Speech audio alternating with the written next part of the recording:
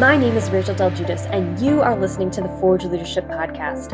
Forge Leadership Network mentors, trains, and connects young conservatives ages 18 to 25, equipping them to lead in politics, culture, and business. For more information or to get involved, visit forgeleadership.org. Paul, so by way of background, Paul and I met when I was in college. I heard about this ministry called the Navigators, which is like Crew and InterVarsity and Athletes in Action, what would be called a parachurch ministry, and basically a ministry that was incredibly helpful to Christians on campuses that are not Christian, right? So we had a group, So backing up, I met a navigator who was on staff at the University of Cincinnati while I was in high school.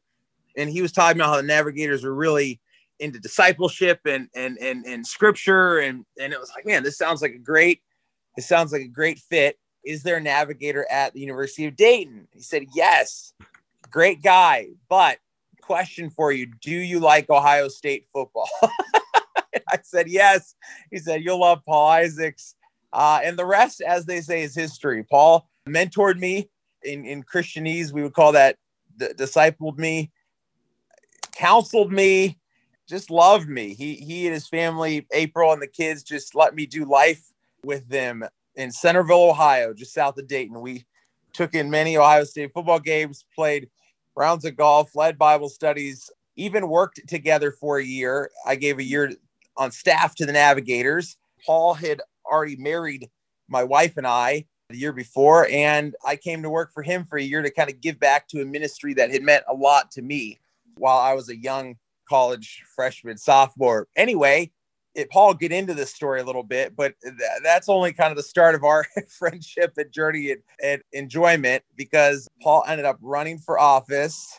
You're not going to tell everything, are you? Are you going to tell everything? No, I'm not. So, and the rest is history. But most recently, Paul was the president of Save the Storks, as well as most recently, actually, that's false. That wasn't most recently. For the last few months, he was actually on the staff of My Faith Votes, working on turning out believers to make sure that their voice was heard this election and more. This is a passion area for Paul. And so anyway, that is a very long introduction, but I could spend about an hour introducing Paul. So I just want you to know how much I love him. He's the big brother. Paul is the older brother. I would say big, but I'm bigger than him. So not in the gun show way, but by height and weight, I am bigger than him, but he is the older brother I never had, and means the world to me. So it's awesome to have him serving on the Forge board.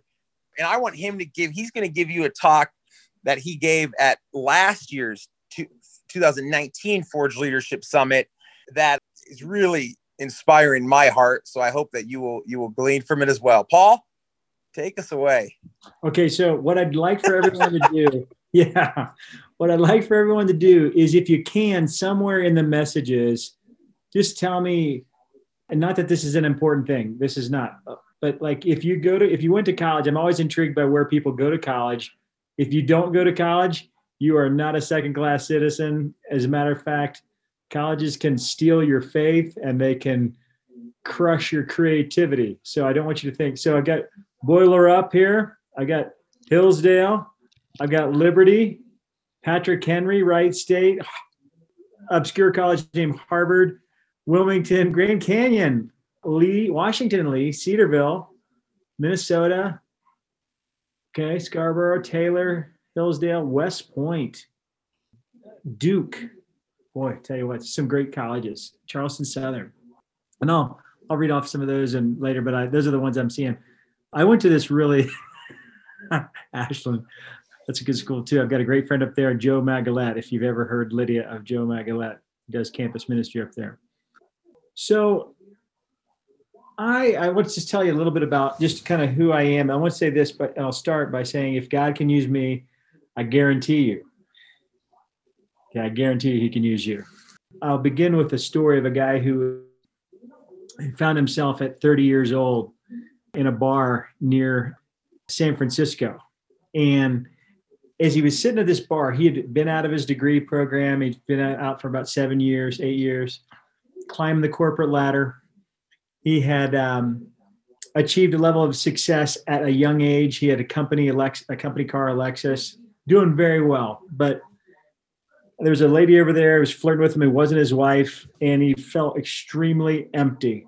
And he realized this is not really the life that he thought. He thought he wanted a life like this, but it was empty, just utter emptiness. And so he slipped out the back of this bar, and he goes a couple blocks to his house, and he's sitting there, and he looks over and he sees a pair of old Chuck Taylors that are just sitting there on believe it or not, like, and they're sitting on the porch. And so he strips down to his boxers and his t-shirt, and he starts running. And he ran and ran. And about 3 or 4 in the morning, he kind of stopped for a second, caught his breath, and smiling, and he's burping up tequila.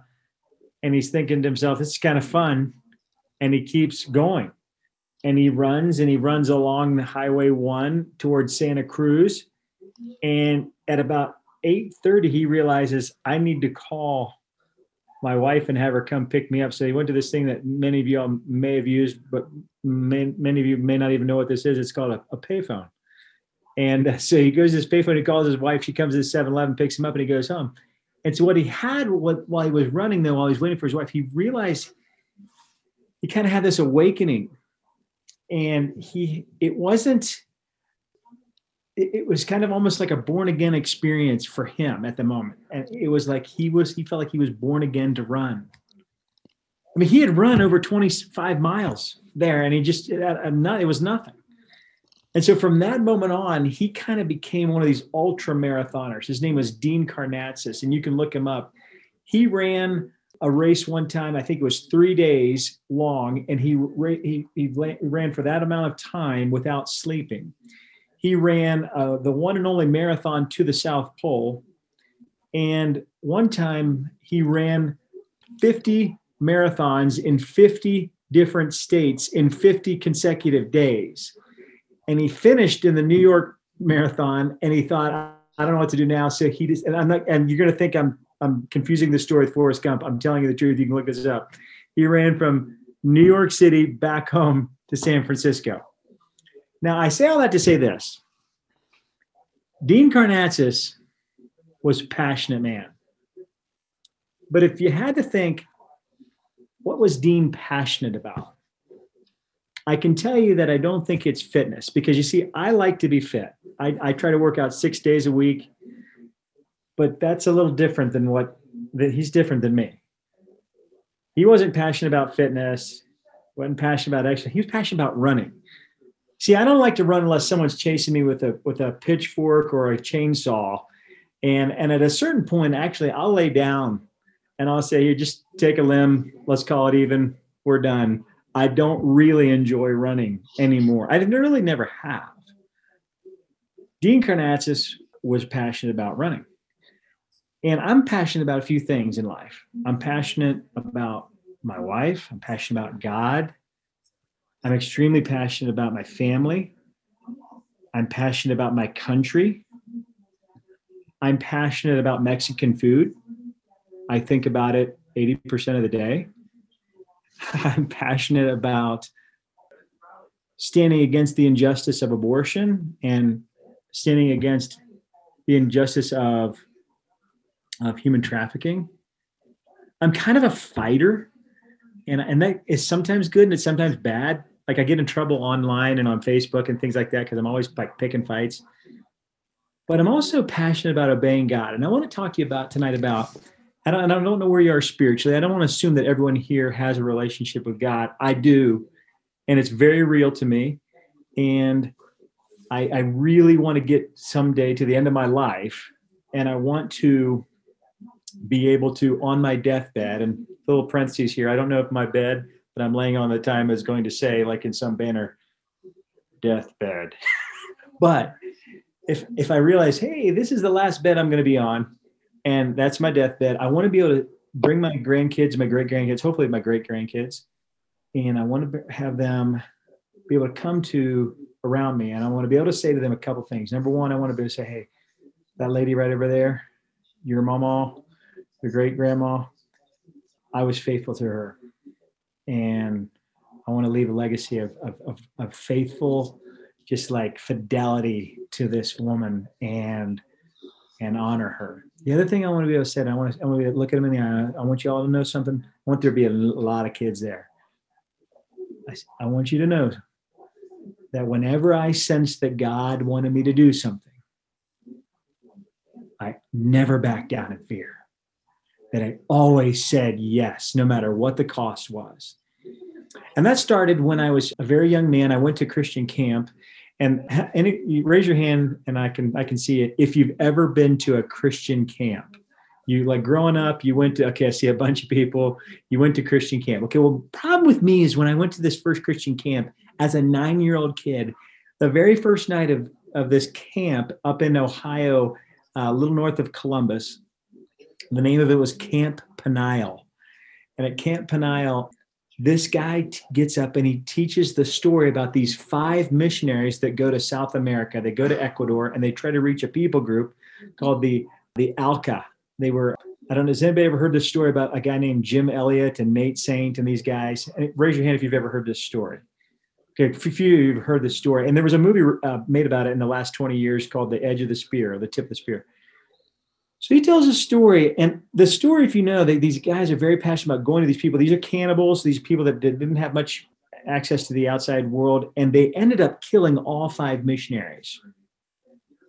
And then the pastor says, on the first night of camp, to 9 and 10-year-olds, you need to be willing to be a missionary too. Now, did not set my week off to a good start. I cried the rest of the week. I was so afraid that God was going to call me to be a missionary that it ruined my week. I mean, on the archery field, I tried my best to get my mind off of it when I was swimming in the pond. For a few minutes, maybe I'd stop thinking about this thing about missionary, but I went home and I told my dad, you wasted your money. I said, this guy talked about wanting me to be a missionary, and I wanted to be just like my dad and be in the Air Force. He was my hero. He still is my hero. I love him to death. And my dream of my life was to be in the military just like him. And my dad said something to me. He goes, son, it's not that God expects you or wants you to be a preacher or a missionary. See, because missionaries, and they were in another category. They were going to get killed by whomever they went to. And preachers were just really nerdy people to me. Like they had this, like if there's a nerd index, they were pegging it out. Like, that was just, I'm not being mean. I'm just saying that was my impression. So I didn't want to do either one of those things. So my dad said, son, it's not that God wants you to be a preacher or a missionary, but he does want you to be willing to do whatever it is that he wants you to do. He wants you to be willing. And I said there at 5745 Westfall Road, laying on the couch right there, I remember thinking and saying to God, I'll do whatever you want me to do, but I will not be a preacher or missionary. I'll do anything else. I just won't do those 2 things. I hope you've never said that to God before. God has this funny sense of humor, and he has a funny way of dealing with his kids. And he's not vindictive. I think God is really, really humorous. And I think when we get to heaven, we're going to have a lot of laughing. So I said that to God. A few years later, I contracted, and it's a long story, but I contracted an illness called aplastic anemia. And in this aplastic anemia, they found I was bleeding from every place imaginable in my body. Internally, externally, I had cuts and these massive, horrible bruising. I had no whites to my eyes. I was literally bleeding to death. And the first night that they finally realized what it was, they wanted to give me a transfusion.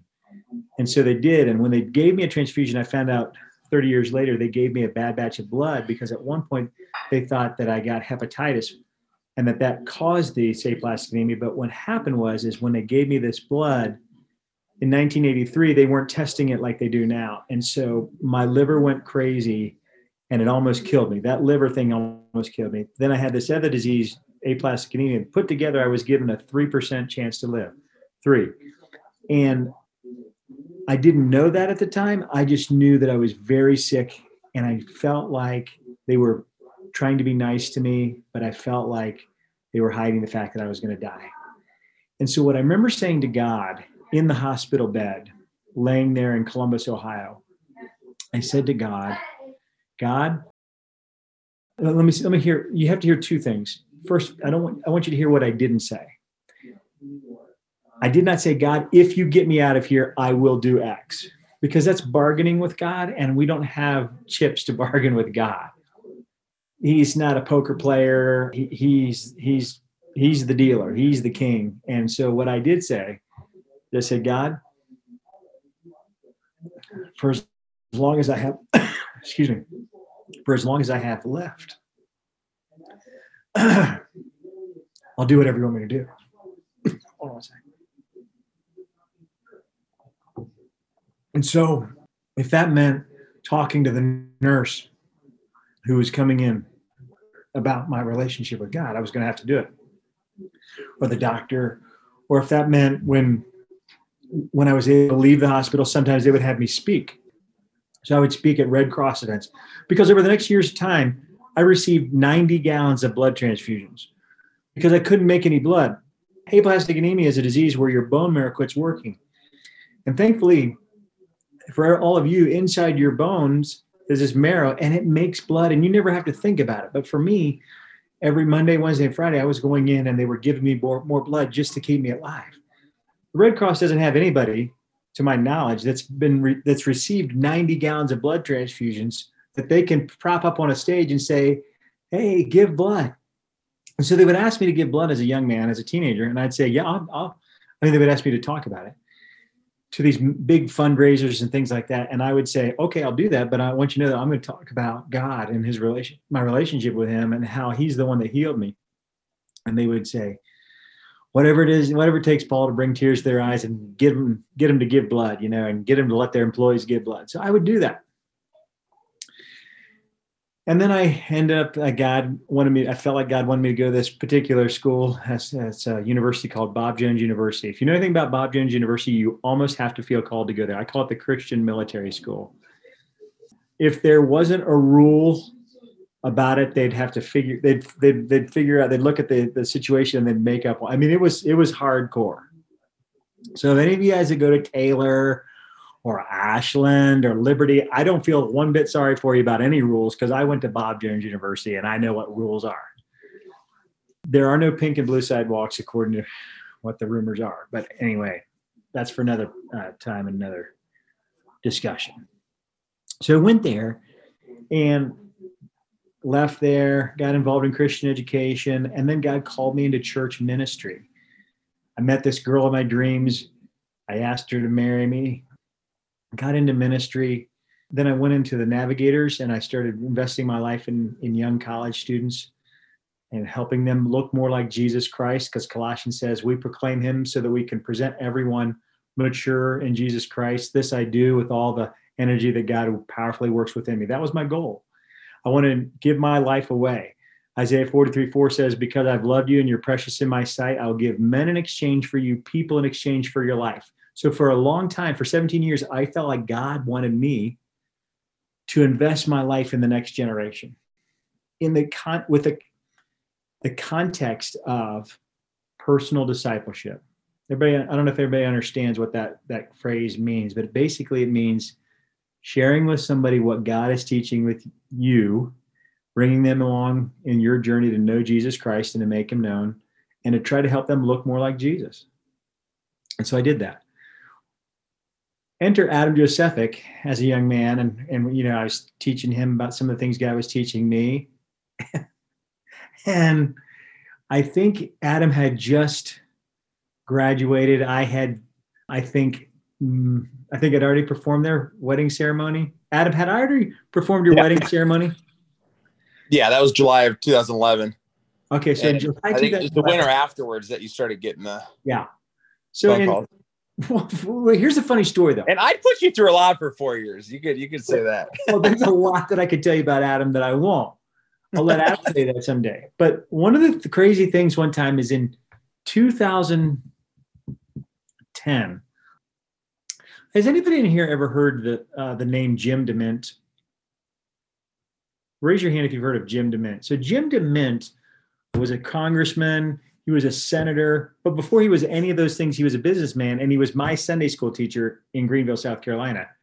And that was the craziest thing, because all of a sudden I realized this guy's like, he's kind of a big deal now. I mean, years later, he became a big deal. And then he became the president of the Heritage Foundation, which is where I interned right when I left college. I worked at a place called the Heritage Foundation.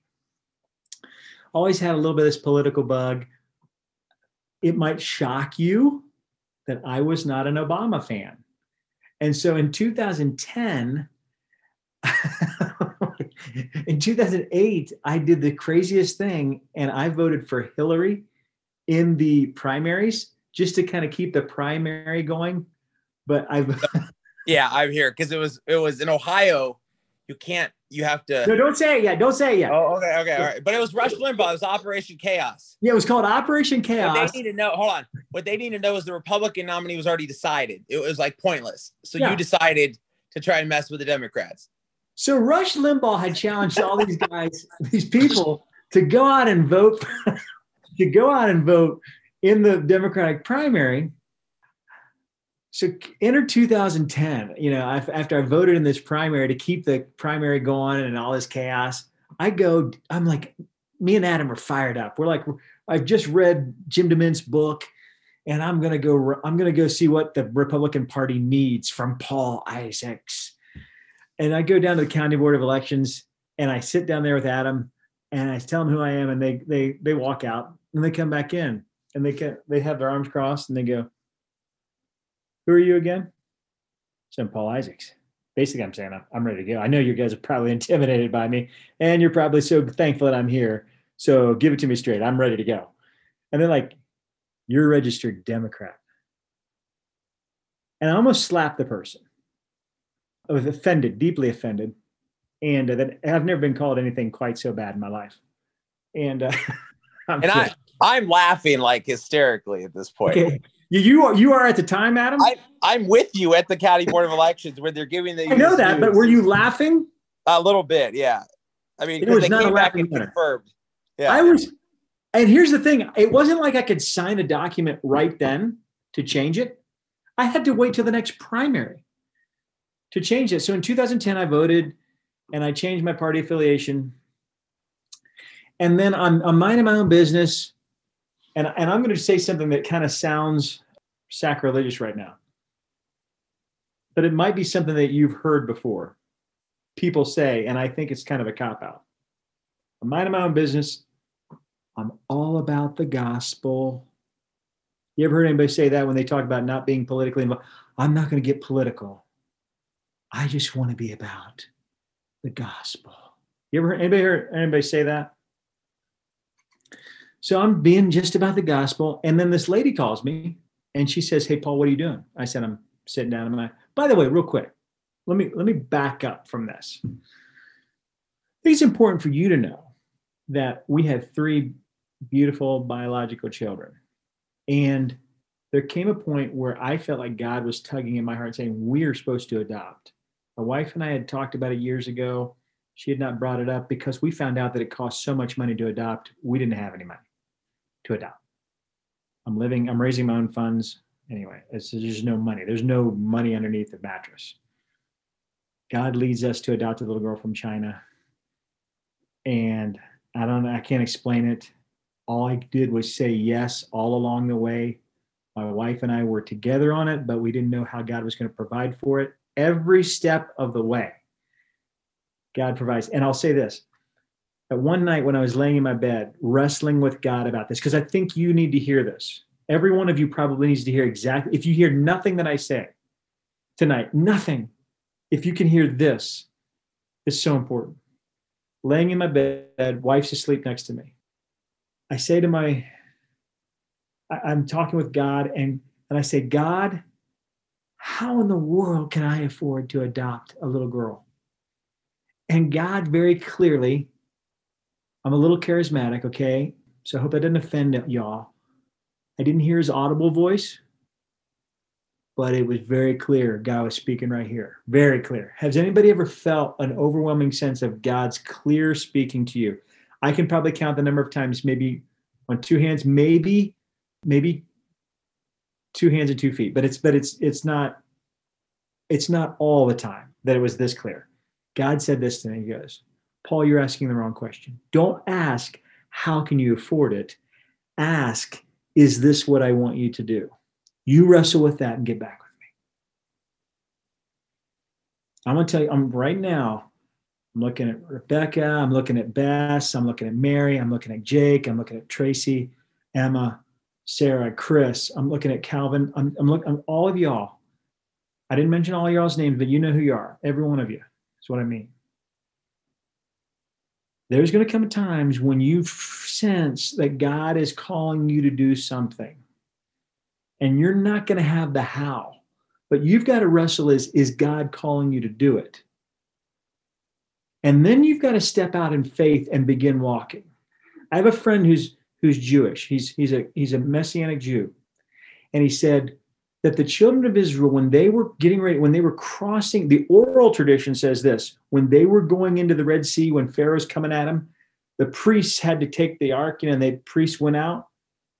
The oral tradition says that those priests walked out and the water was up to their neck. And then God moved it. And they moved and they walked in through on dry land. But there are times when you've got to take steps of faith and it doesn't feel safe. Your God is going to call you. He's going to call you to do something. And our job is just to obey. I had already decided I was going to obey back in that hospital room, whatever God told me to do. It's kind of like when it came to my purity, I gave myself to, sexual purity when I was a young man, and I'd already made the decision. So it didn't matter if I was in a car with a girl and what the temptations were. I'd already made the decision. I wasn't making the decision right then in the heat of the moment. I'd already decided when I was going to obey God. And so at this moment, the guy said, oh, he's just a gentle reminder. Is that what I'm asking you to do? Because if I've asked you to do it, then you're just going to start doing it. So God provided, and we have this beautiful little 13-year-old girl named Emmy Isaacs, and she's the light of our lives, and I wish you could meet her. And someday you probably will. Fast forward now, I'm sitting in my office, and this lady calls. She goes, Paul, what are you doing? I said, I'm sitting in my office. She goes, okay, I ask you a question. I want you to sit down. I said, okay. She goes, have you ever heard of the heartbeat bill? And I said, yeah, I've heard of the heartbeat bill. I kind of lied. I remember I was only about the gospel. So I was not about politics, but I figured I knew I could probably tell her what the heartbeat bill was. I was very pro-life, and it sounded to me like if you could detect the heartbeat in the child, then you would not be able to take the life. So I said that to her, and she goes, yeah, that's it. I was like, she says, hey, listen, there's a group of 5 that are of state senators that are keeping this in committee, and it's already passed the House, and we've got a governor who we think will sign it. But we don't know because these 5 Republican state senators are not letting it get out of committee.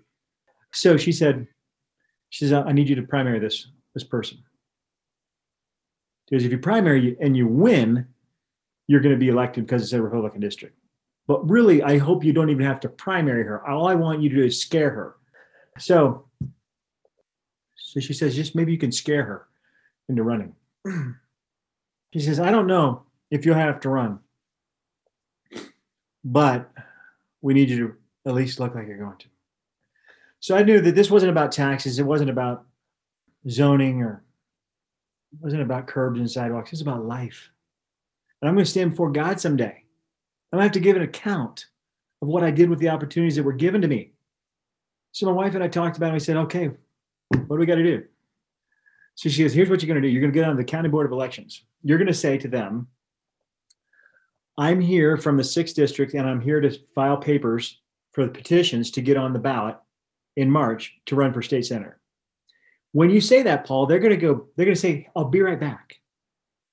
They're going to go back to act like they're getting the papers. They're going to immediately get on the phone, and they're going to say, they're going to have a call, go right into that state senator. That state senator is going to go, whatever meeting she's in, she's going to get out of it. And she's going to say, okay, who's here to run against me? Guy named Paul Isaacs. She goes, okay. Then that lady's going to get on the phone. She's going to get on with her team. Anybody who's got a connection with Paul Isaacs? Anybody? Then somebody's going to have a connection. Then they're going to get on the phone. They're going to call you, and they're going to try to talk you out of it. I said, come on, be serious. State senator, come on. This is not like, the Manchurian candidate or anything. So I kind of scoffed at her, but the next day I went down to the County Board of Elections. I'm like, Mr. Smith goes to Washington, I'm looking around to the signs, and the statues, and I'm like having a good old time. As Paul Isaacs here, I'm I'm here to, blah, blah, blah, get the signatures. And the guy says, I'll be right back. I'll get this for you. And I didn't even think of it. I just, I'm looking around, I get him, and then I go out and I take a selfie, with them, send it to her, let her know I've done my part, now I need your help. Went back to the campus where Adam was and started, meeting guys, and, it was cold that day. So I put my phone in my pocket. I didn't check it because I was with guys. Saw this phone call from somebody I didn't recognize the name or the number. So I call. Hey, this is Paul. I got a phone call from this number. Yeah. Hey, Paul, this is Brian. How you doing, man? Brian. Yeah, Brian from church. He went to my church. Hey, Brian, how you doing? He goes, hey, he says a couple of things. He goes, hey, I heard you. The crazy thing is, Paul, I heard you're running for office. I said, that's crazy. How'd you hear that? He goes, wow, word gets around. I said, here, Brian, let me tell you something. I'm not really running for office. I'm really just trying to, and I tell him the whole scheme, I'm going to scare this lady into running for office. She, as soon as I start running for office, she doesn't want to spend that money in the general or in the primary. She wants to save it for the general election. She's going to go and take it. So I tell him the whole scheme. He goes, that's great. That's what I told her you were probably doing. I said, what's that again? He said, that's funny because I told her that's probably what you were doing. I said, you told who? I told Peggy Lehner I'm on her campaign. I'm her campaign manager. What? Smoke coming out of my ears. I'm so gullible. I was so mad at myself. I saw him at church the next Sunday. Actually, there's so many funny stories Adam can tell you about this thing. So funny. The whole process was so funny. But I see this guy at church, and I said, hey, can I talk to you for a second? He goes, yeah. I said, that heartbeat bill is a pretty big deal. We could save about a school bus full of children every month. Adam, are you there? I don't know if Adam's there, but it was a startling number of children that we could have saved. Yeah, it was a lot. What was it? No, I don't remember if it was per day or per week, but it might have been per day. It was something. It was going to be tens of thousands per year. Yeah. Something crazy. And if we just did this, and he said, he's like, Paul, you don't understand. You basically called me a country bumpkin, pat me on the head. You don't understand how these things work, blah, blah, blah. I said, hey, I tell you something. I said, you remember watching that movie Braveheart? And he goes, yeah. I said, you remember the guy named William Wallace and the guy named Robert the Bruce? Yeah, I remember that. I said, you know what? Right now, you're Robert the Bruce. And you have this opportunity to use your influence. You go tell her. She's like Robert the Bruce, and she can use her influence to do the right thing. And tell her if she doesn't, I'm William Wallace, and I'm going to do it. Thinking that I had really done, this crazy. He goes, Paul, she's got $250,000 in her campaign chest. I hadn't banked on that. Okay. When I'm getting all real high and mighty and pompous, and saying these big things, she's got $250,000. And I said, well, you tell her to start spending it because we're coming after her. And boy, oh boy, did we have fun. And we didn't spend much money. We didn't have it.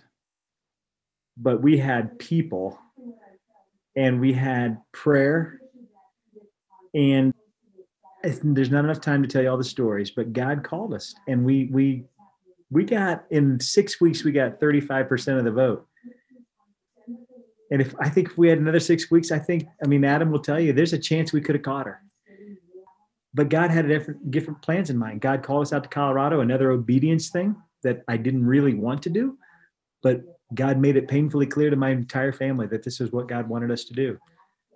And I remember saying when I left, I don't think that the role that I'm taking in the Navigators is the reason I'm going. I feel like God's got something else in mind, and I don't know what it is, but I just know that I'm supposed to obey now. And then I read this article about how some young people with a van were changing the face of the pro-life movement. And I've been out here about a year and a half or so, and it was this young group called Save the Storks. And I was so captivated. And for 8 months, I prayed about it and thought about it. And then I finally said to the guy, I said, hey, this young guy, I said, why haven't you asked me to join your team? You know how I feel about life. You know how I feel about this issue of abortion. He goes, Paul, I can't afford you. I don't have any money. Well, he was this entrepreneur that always made things look bigger than they were. I thought there was this, war chest of money that he could pay me a salary. And he said, I don't have any money. He didn't even I don't even know if he had one bus out yet. These Save the Storks, the whole model is that we would take these Mercedes Sprinters and make them extremely beautiful, put a beautiful wrap on it, and put a mobile ultrasound unit in it. And we would park them somewhere outside of a Planned Parenthood. And as women would come in to the abortion clinic or the Planned Parenthood, we would just simply, in a loving way, without any picket signs or protesting, we would say, would you be interested in a free ultrasound of your baby? And if a girl said yes, 4 out of 5 of them that got on board a stork bus would see that image of their baby, and they would say they couldn't go through it anymore because they have felt this bond. They saw what was happening, and they're like, I can't do this. And we would work through the local pregnancy centers there and through churches, and it was a beautiful, beautiful ministry. Because Paul goes, I don't have any money to help, to pay you. And then the Holy Spirit said, in one of those other moments, it was very clear, and I was like arguing with the Lord, I don't want to say this to him. I said, how about if I raise my own salary? He said, you had me at hello. So God led us to go out and raise our own funding for our salary. We did. 6.5 years later, we went from, I don't know, maybe a few $100,000 ministry with one van to over 60 mobile medical units and a $10 million ministry. But God moved me out of that in August. Lately, I've been working for a group called My Faith Votes. I'm their vice president of outreach. And right now I'm just continue saying yes. I continue to say a yes until the day I die. I'm going to obey God and what he calls for me to do. And if that means someday I told him the story about how I want to die on my deathbed. I want to say I was faithful and I was obedient. My buddy, he's a politician out here. He goes, no, you don't, Paul. You want to get your head chopped off for the sake of the gospel. I don't know about that, but that would be fitting from that first story at the Christian camp, wouldn't it? So that's my story. I'm sticking to it. There's so many things in there that I didn't share with you, but I'm willing to share those if you have any questions.